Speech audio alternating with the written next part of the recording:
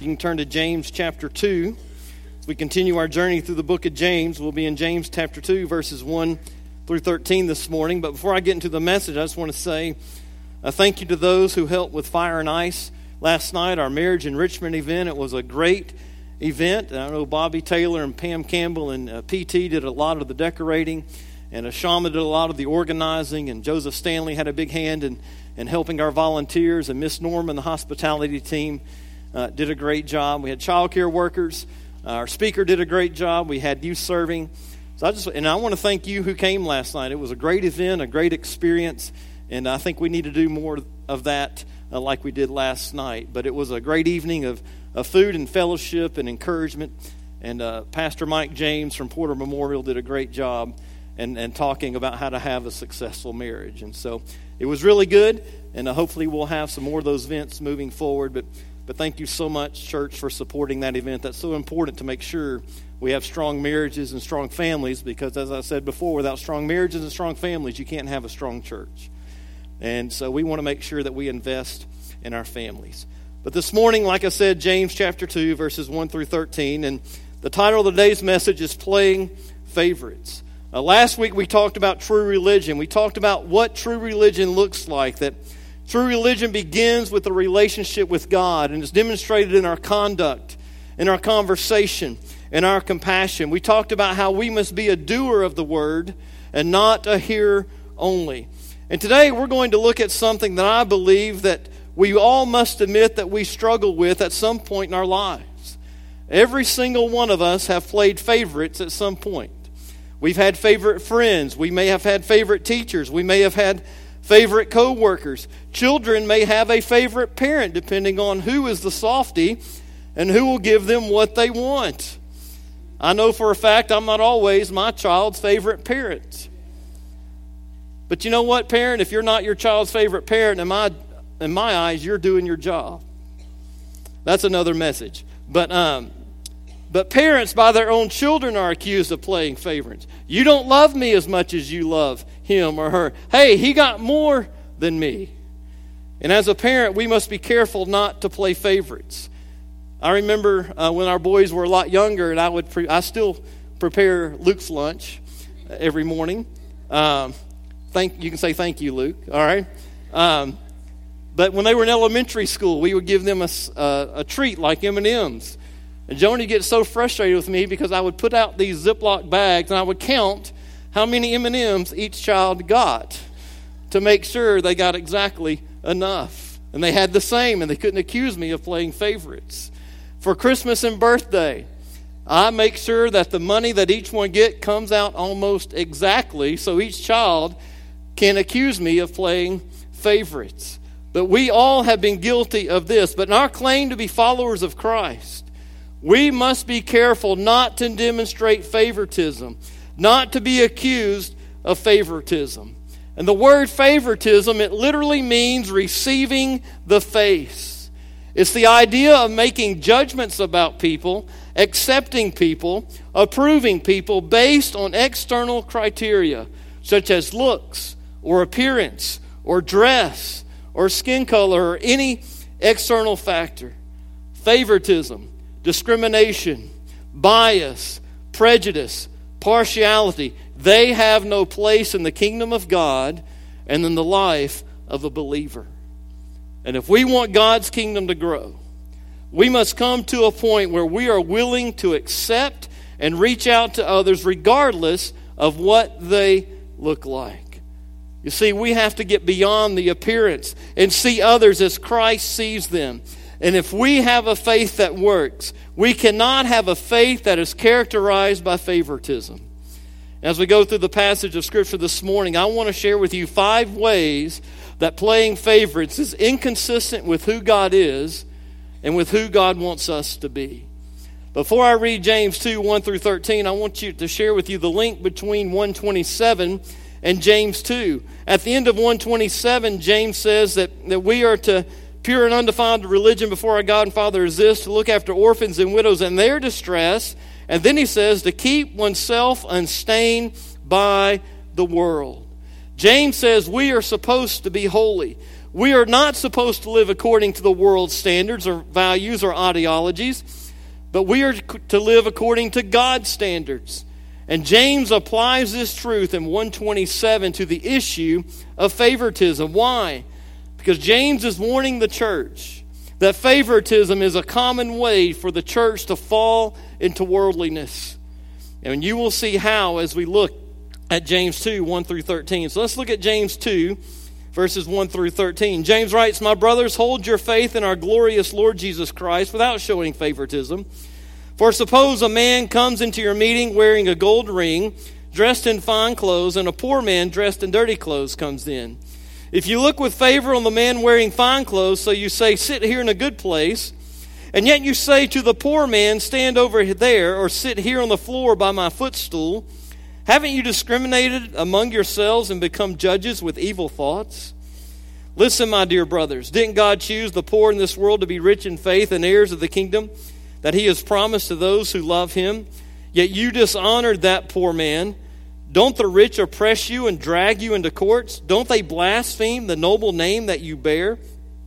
If you really carry out the royal law prescribed by Scripture, love your neighbor as yourself, and you are doing well. But if you show favoritism, you commit sin and are convicted by the law as transgressors. For whoever keeps the entire law yet fails in one point is guilty of breaking it all. He who said, 'Do not commit adultery,' also said, 'Do not murder.' So if you do not commit adultery, but you do murder, you are a lawbreaker. Speak and act as those who will be judged by the law of freedom, for judgment is without mercy to the one who hasn't shown mercy. Mercy triumphs over judgment." First thing I want to share with you this morning is favoritism is inconsistent with God's disposition. You see, favoritism is not of God. Favoritism is not part of God's character. God does not play favorites. God does not see any one of us better than anyone else. In God's eyes, we are all equal. Galatians 3:28. "There is neither Jew nor Gentile, neither slave nor free, nor there's male nor and female, for you are all one in Christ Jesus." Paul makes it very clear that we are one in Christ Jesus. He makes it clear that at the foot of the cross, the ground is level, and that God's love is available to everyone who believes. Very familiar verse, John 3:16, "For God so loved the world that he gave his one and only Son, that whoever believes in him will have everlasting life." Romans 10:13 says, "Everyone who calls upon the name of the Lord will be saved." You see, for God to love someone more than he loves you and me, for God to play favorites, is to go against his own character, is to go against his own promises. And if God played favorites, it would invalidate who he is and who he claims to be. And God loves each one of us as much as he loves the other person. You know, it's like a parent and child relationship. There are things I did that my parents did not like, but it did not keep them from loving me.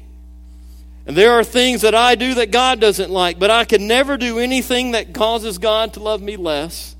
And I can never do anything to cause God to love me more. God's love is consistent, and so is his character.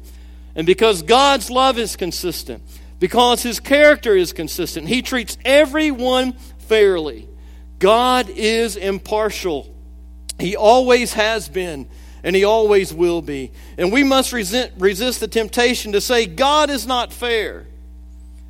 When we think about that statement, do we really want God to be fair? Meaning, do we really want God to give us what we do deserve? I don't think any of us here this morning want God to be fair. Because if God gave us what we do deserve, we would deserve death, and not the life that he provides through his Son, Jesus Christ. Deuteronomy 10:17 and 18, it says, "For the Lord your God is the God of gods and Lord of lords, the great, mighty, and awesome God, showing no partiality and taking no bribe. He executes justice for the fatherless and the widow and loves the foreign resident, giving him food and clothing." What kind of God would God be if he played favorites? If God played favorites, he could not be the God that we know. He could not be the God that we love. He could not be the God that we worship. And where would we be if God played favorites? We would have no hope. We wouldn't have a chance. And for parents, which child is your favorite may depend upon the day and what they did or didn't do. And I know my parents have probably said, and you as a parent probably said, that's not my child. I'm not claiming that child. But that's not how God works. Romans 2:11 says, there is no favoritism with God. When it comes to God, we are all on the same playing field. And His love and His mercy and His grace and peace and eternal life are available to all people and all places, to anyone who comes to the point where they are willing to put their faith in Jesus Christ. And we need to be thankful that God doesn't play favorites. Second thing, favoritism is inconsistent with God's desire. In verses 1 through 4, you see, we as believers, we should have the same convictions as God.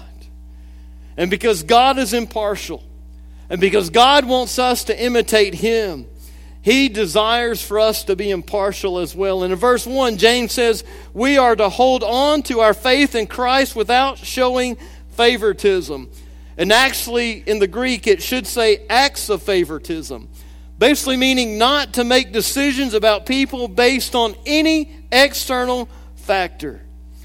If this was the case, if God made decisions based on external factors, David would never have been chosen king of Israel. 1 Samuel 16:7, it says, when they arrived, Samuel saw Eliab and said, certainly the Lord's anointed one is here before him.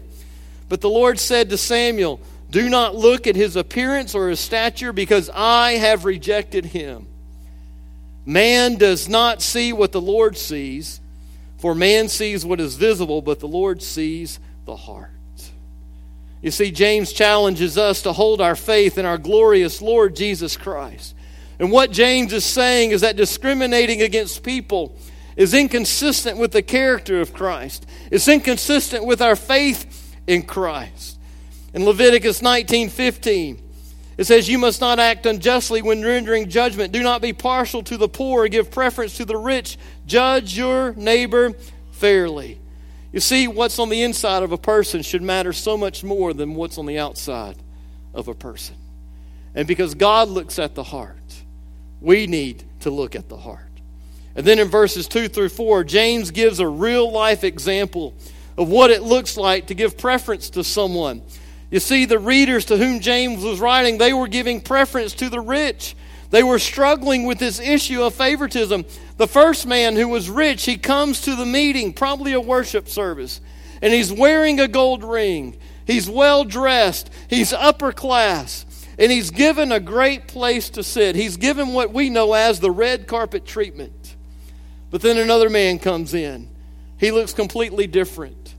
He's filthy. He has shabby clothes. And because of how he looked, he was told to stand or sit at someone's feet. He was told to sit next to the footstool. Basically, that means he was told, you get what's left over. Why? Simply because of how he looked. Both men were visitors. Both men were told where to sit. What did the rich man do to deserve preferential treatment? Absolutely nothing. He was treated the way he was because of how he looked, because how he was dressed, because those people knew what he could bring to the table. What did the poor man do to deserve discrimination? Absolutely nothing. He was treated the way he was because of how he looked and how he was dressed. You know what the overarching factor here was? The outward appearance. It was the clothes that they wore. And this was wrong because they accommodated the rich. And they were discriminating against the poor. And it was wrong because they discriminated against their own people. Most of the people to whom James is writing this letter to, they were considered poor. And James says by showing favoritism, he says it makes them evil-thinking judges. You see, judges are to be fair. Judges are to be impartial. Judges are not to show bias and have preconceptions. Judges are not to decide a case before they get to the heart of the matter. And there's a saying that says, don't judge a book by its cover. And what that basically means is looks are deceiving, and forming an opinion about someone solely on what we see is wrong. And here's the problem. First impressions are not always right. See, as a culture, we tend to stereotype people. As a culture, we tend to have predetermined suppositions about people. We rank them by their looks, whether or not they may have tattoos or piercings or maybe their hair color. We rank them by maybe the clothes they wear. We rank them by maybe their ethnicity or their social status or their occupation or their personality or their intelligence or their wealth or power or maybe the kind of car they drive or where they live. You see, we tend to judge people only on what we see. And I know in my years of student ministry, I've heard stories of students who went to church and they were simply asked to leave because of what they were wearing. Simply because of maybe the shirt they had on. Or simply because they had piercings. And in talking to those students, you know what they said? I never went back to church again. You see, how we treat people, how we welcome people is going to make a lasting impression on them. In fact, did you know that guests who come to church make up their mind about a church within the first 10 minutes of stepping on the campus of a church? Within the first 10 minutes of someone visiting a church, they make up their mind whether or not they'll ever visit that church again. First impressions make a difference. It's not about the preaching to them. Thank the Lord. It's not about the music to them. It's about how they were treated when they walked through the door. And I know when I first went to seminary, the first thing I did was look for a church as a good seminary student. And I went to a church on my first Wednesday night there. It was this rather large church. I walked in. I didn't know no one. I went on my own. I stood in the lobby for 15 minutes, and not one person came up to me and said a word to me. There were people that walked by. There were people that noticed I was standing there, but no one welcomed me and no one said a word. You know what I did? I walked out, and I never went to that church again. The second church I went to on that next Sunday was a completely different experience. I walked through the door, and I don't know how many people there were to greet me. Took me to where I was supposed to go to my Bible study class. Greeted me in worship. Greeted me before I left. I think they even invited me out to lunch before I went home. And that week, after visiting that church, I got a phone call, I got a card, and I got a visit.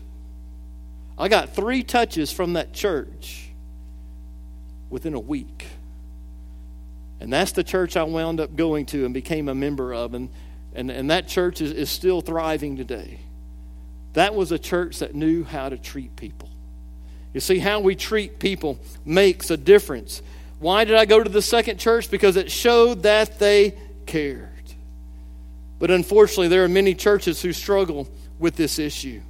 There are many churches who struggle with treating members and guests the same. And sometimes those of a different background, sometimes those who have different financial resources, sometimes those of a different age or marital status are not as welcome into the fellowship as others. And this should not happen among believers who claim they worship of God, who is impartial. We should not make preconceived notions about our guests or members of the body of Christ. Who are we to judge people based on how they look?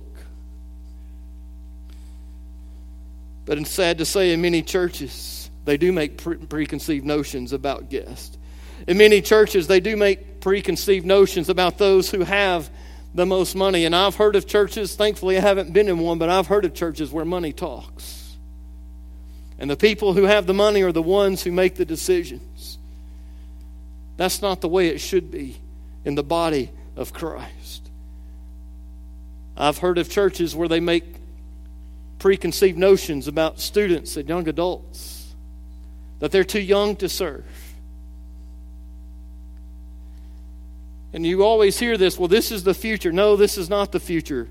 These students and these young adults, they are the church of today. They have gifts just like you and I do. They have ideas just like you and I do.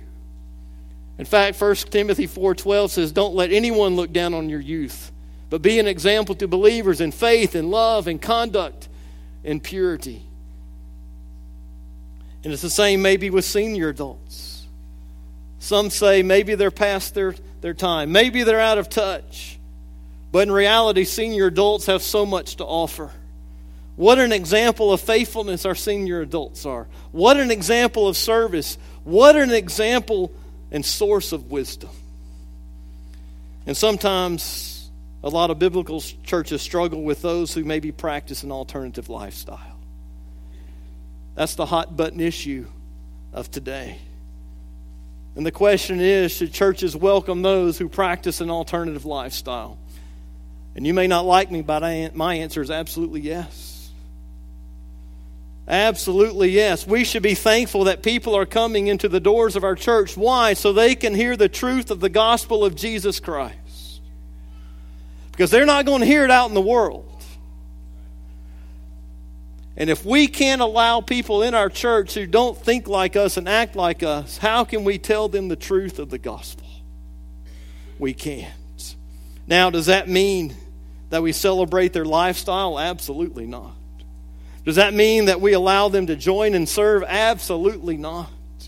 But we need to remember that Jesus died for them just like He died for me and you, and He loves them the same just like He loves me and He loves you. So my question to us is, how are we as a church going to respond when someone comes who doesn't talk like us, who doesn't look like us, who doesn't act like us? And if we say we're a loving church, then we must show it by not playing favorites and treating everyone equally. And let's not forget that the church is a place full of imperfect people coming together to enter the presence of a perfect God. The church has been called the intensive care unit of the soul. The church is a place for sick people to get well. It's a place for the hopeless to find hope. It's a place for the lost to be found. And if people can't find genuine acceptance in the church, where are they going to find it? Because they're not going to find acceptance in the world. And if we're going to be Jesus to others, we need to be Jesus to others right here in our own building.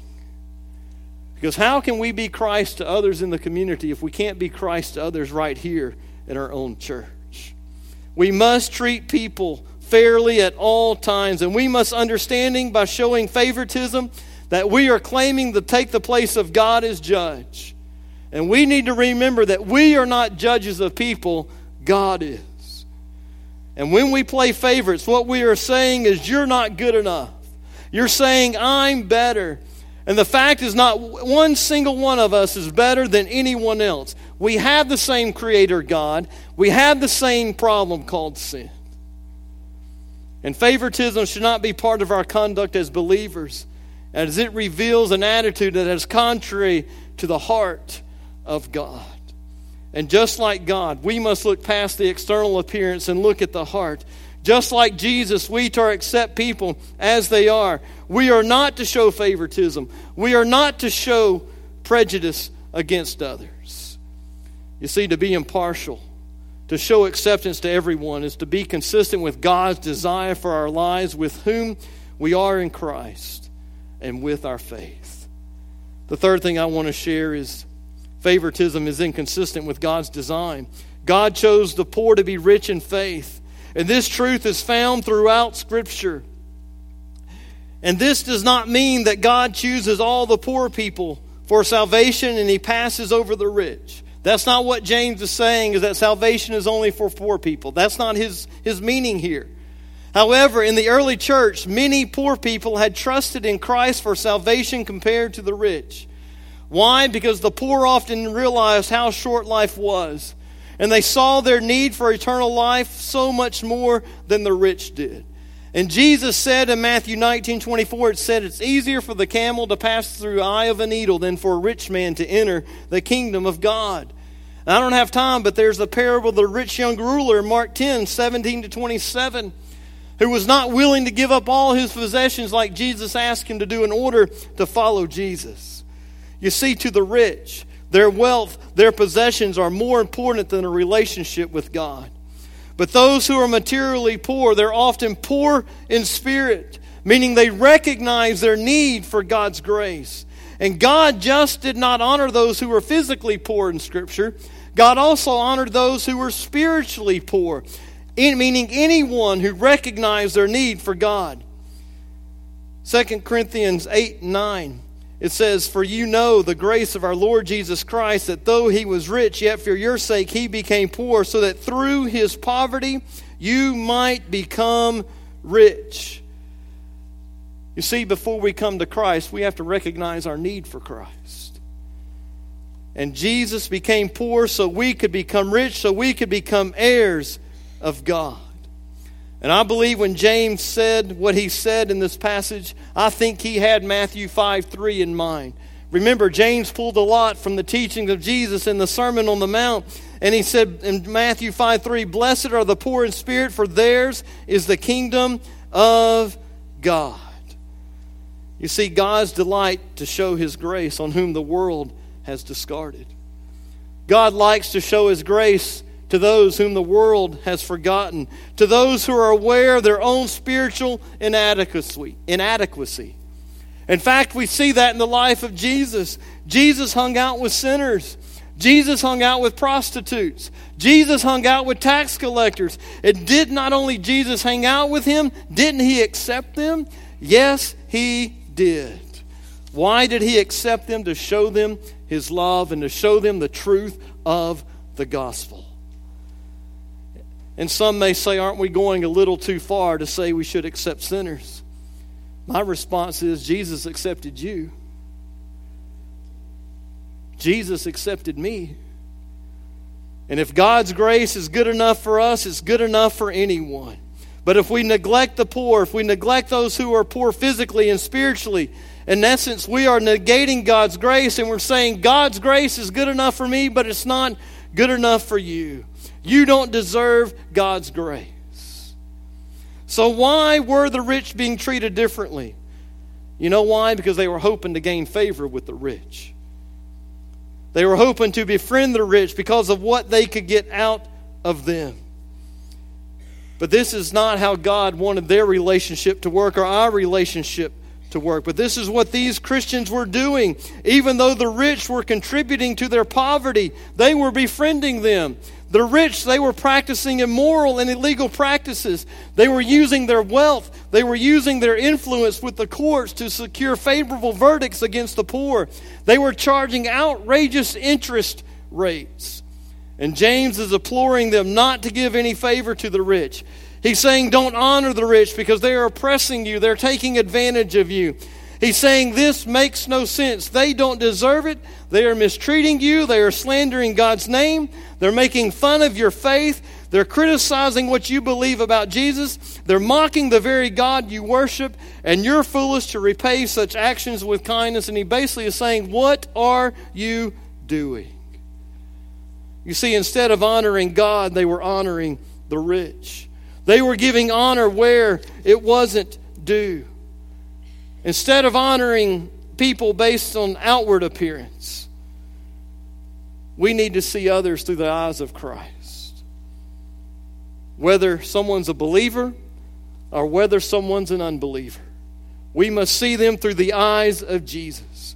And we should not shun anyone, but we should share God's truth with everyone. And God's design is for us to follow his example.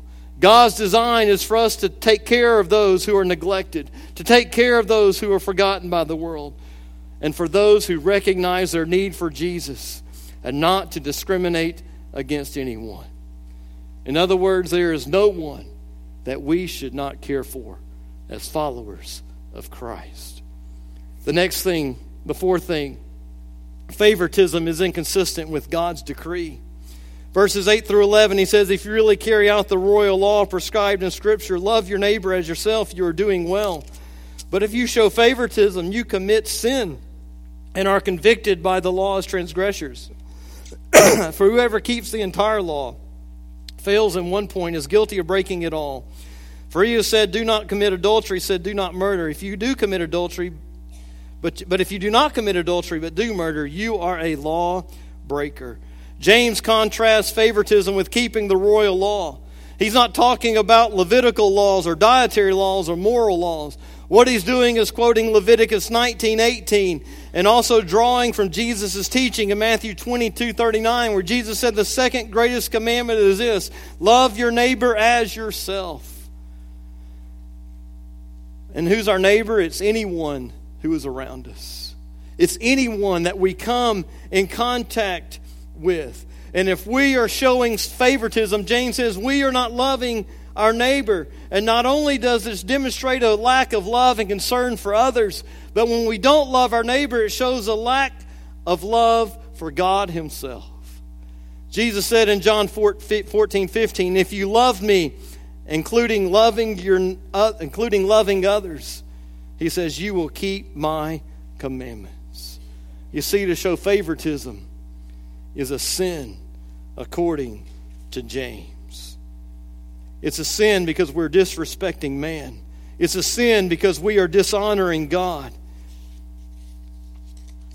It's a sin because we are degrading God's creation. So when you violate the law of loving your neighbor, guess what?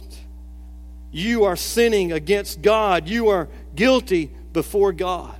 And you say, well, I'm doing everything else right. You know what James said? It don't matter if you're doing everything else right. He said, if you do one thing wrong, you're guilty of breaking the entire law. He gave the example. He said, yeah, you may not commit adultery, but you do murder. Guess what? You're breaking the entire law. You see, as a lawbreaker, we offend the lawgiver, God Himself. And you've heard the statement, rules are made to be broken. That doesn't apply to the laws of God. The laws of God were made to be followed. And to keep the royal law, to love our neighbor, is to do right and show we love God. The issue is black and white. There is no middle ground. And the remedy for favoritism, the remedy for bias, the remedy for discrimination is love. Because where love exists, favoritism ceases to exist. The last thing is favoritism is inconsistent with God's discipline. James 2:12 and 13, speak and act as those who will be judged by the law of freedom. For judgment is without mercy to the one who hasn't shown mercy. Mercy triumphs over judgment. You know what James is doing here? He's making us aware that divine judgment is coming. Romans 2:6, God said, Paul wrote, God will repay each person according to what they have done. 2 Corinthians 5:10, Paul wrote, for we must all appear before the judgment seat of Christ, so that each of us may receive what is due for the things done in the body, whether good or bad. One day, you and I are going to stand before God, and we are going to be judged for how we responded to God's truth. One day, we're going to give an account to God for our words, for our actions, and even our inaction. We're going to give an account of how well we did or did not do in loving others. This is why James says it's so important to speak in love and act in love. But how can we speak and act well enough in love to be okay before God? I've got some bad news. You can't. And I can't. We can't speak and act good enough to be right before God. But I've got good news. It's only through the mercy, through the undeserved love, through the undeserved grace and compassion of God that you and I can stand before God and be declared right before Him. 2 Corinthians 5:21 says, he who knew no sin became sin for us so that we might become the righteousness of God. That's an incredible picture of God's mercy. And where is this mercy found? It's found in the cross. It is only through the cross that God does not give us what we deserve, which is God's wrath. Because Jesus took God's wrath upon himself so we wouldn't have to. And we all need mercy. We need God's mercy. Without God's mercy, we have no hope. But not only do we need mercy, James says we need mercy that triumphs over judgment. Because where mercy and judgment collide, mercy always wins. The good news for every believer is that God's mercy toward us will triumph over his judgment of us. And our sins may condemn us, but Christ will argue for us and prevent us from receiving the judgment we deserve. Romans 8:1 says, there is no condemnation in those who are in Christ Jesus. The good news is that God is willing to show us mercy. But here's the catch. James says, because God has shown us mercy and will judge us with mercy, we should be willing to show mercy to others. Micah 6:8, what does a man require of you? Or what does the Lord require of you, O man, but to do good, to love mercy, and to walk humbly before your God? Matthew 5:7, another of the Beatitudes that James probably pulled from. Blessed are the merciful, for they will be shown mercy. Because we receive mercy, we are to extend mercy. However, if we don't show mercy to others, if we don't extend mercy to others, if we don't actively reach out to show love to others, we will be judged without mercy when we stand before God. James makes it very clear that judgment without mercy will be shown to anyone who has not been merciful.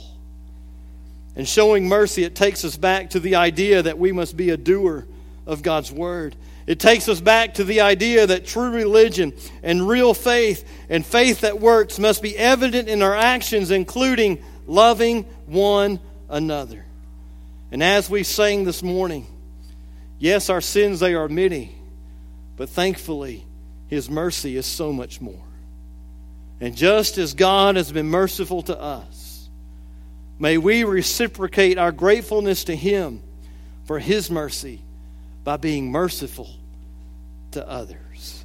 Zechariah 7:9 and 10 says this. This is what the Lord Almighty said. Administer true justice. Show mercy and compassion to one another. Do not oppress the widow or the fatherless, the foreigner or the poor. Do not plot evil against each other. And in Matthew 25:35 through 40, I don't have time to turn there, but that's the passage of the goat and the sheep and how Jesus separates them. And he says, when I was hungry, you fed me. When I was thirsty, you gave me drink. When I was naked, you gave me clothes. They say, Jesus, when did we do that? And he says, when you did it to the least of these, you did it unto me. You see, when we show God's mercy to others, we are being Jesus to others. You see, playing favorites is not God honoring. In fact, playing favorites is God dishonoring. It's inconsistent with God's disposition. It's inconsistent with God's desire.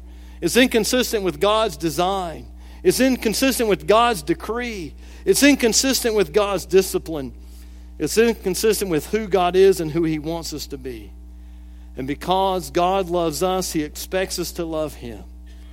And one way we show we love God is by loving others, by not showing favoritism, but instead by showing mercy. God does not play favorites, and neither should we. Let's pray. Father, we just come before you this morning, and we just thank you for your word, and we just thank you for your truth. And Father, we just thank you that it's very clear in your word that you are not one who plays favorites. Father, because of the cross, we are all equal. Father, we just thank you that your love for us does not waver. Lord, we thank you for the grace and the mercy that you show us. And Father, because you have been merciful to us, Father, may we be merciful to others. God, may we not play favorites. May we not judge others by their external appearance or other external factors. But Father, may we see others as you see them. And Father, may we be willing to share your truth. and be accepting of everyone and anyone that comes through these doors, anyone that we come in contact with. Father, we thank you for being a merciful and a gracious God. And Father, help us to show our love for what you've done for us by being merciful and showing your love to others. And Father, I pray this morning, if there's someone here who does not know Jesus, I pray this morning they would come and say, I want to give my life to Christ, God. May today be their day of salvation. And Father, may they realize that nothing that they have done, Father, can keep them from coming to you. Father, they can't out-sin your grace. Father, no one is beyond your reach. And Father, I just pray if someone needs to make that decision this morning to receive Jesus, they would do that. And Father, maybe there are those here this morning who are struggling with this idea of playing favorites. Father, maybe some here this morning are struggling with prejudice or bias or judging others based on their external appearances. Or Father, maybe we haven't shown mercy to others the way you have shown mercy to us. And Father, maybe we need to come this morning and say, God, forgive me for not having your heart and seeing people the way that you see them. God, help us to see others the way that you see them. Father, give us your eyes and your heart for people. And Father, maybe there's those here this morning who are thinking about joining our church. May they come forward and say, I want to be part of this fellowship. Father, maybe there's someone here who's been saved, but they haven't been baptized. Father, maybe they want to be baptized. Or Father, maybe there's other decisions that need to be made this morning. Father, I just ask that you'd work in the hearts of the people here in the sanctuary and those listening online. But God, may we be willing, Father, to show your love to others by not playing favorites, but instead by showing them your mercy and your grace. We love you so much. And it's in your precious name we pray. Amen. If you're here this morning, as I prayed, if you need Jesus, we'd love to show you how you can come and give your life to him. Or maybe you're here and God spoke to you this morning through this message. Maybe you're guilty, like these readers were in the book of James, of playing favorites, of showing favoritism, of having bias and prejudice in your life. Or maybe you're guilty of judging others on their external appearance. Or maybe you haven't shown mercy to others the way God has shown mercy to you. You know, that could be to family members. That could be to co-workers. That could be to friends. That could be to people right here in the sanctuary. But ask God to give you his heart, to be merciful to others and to see people as he sees them. And if you need to come to this altar and pray, or if you need to talk to me, I'll be down here this morning at the front. But let's stand as we sing and be obedient to God as he leads.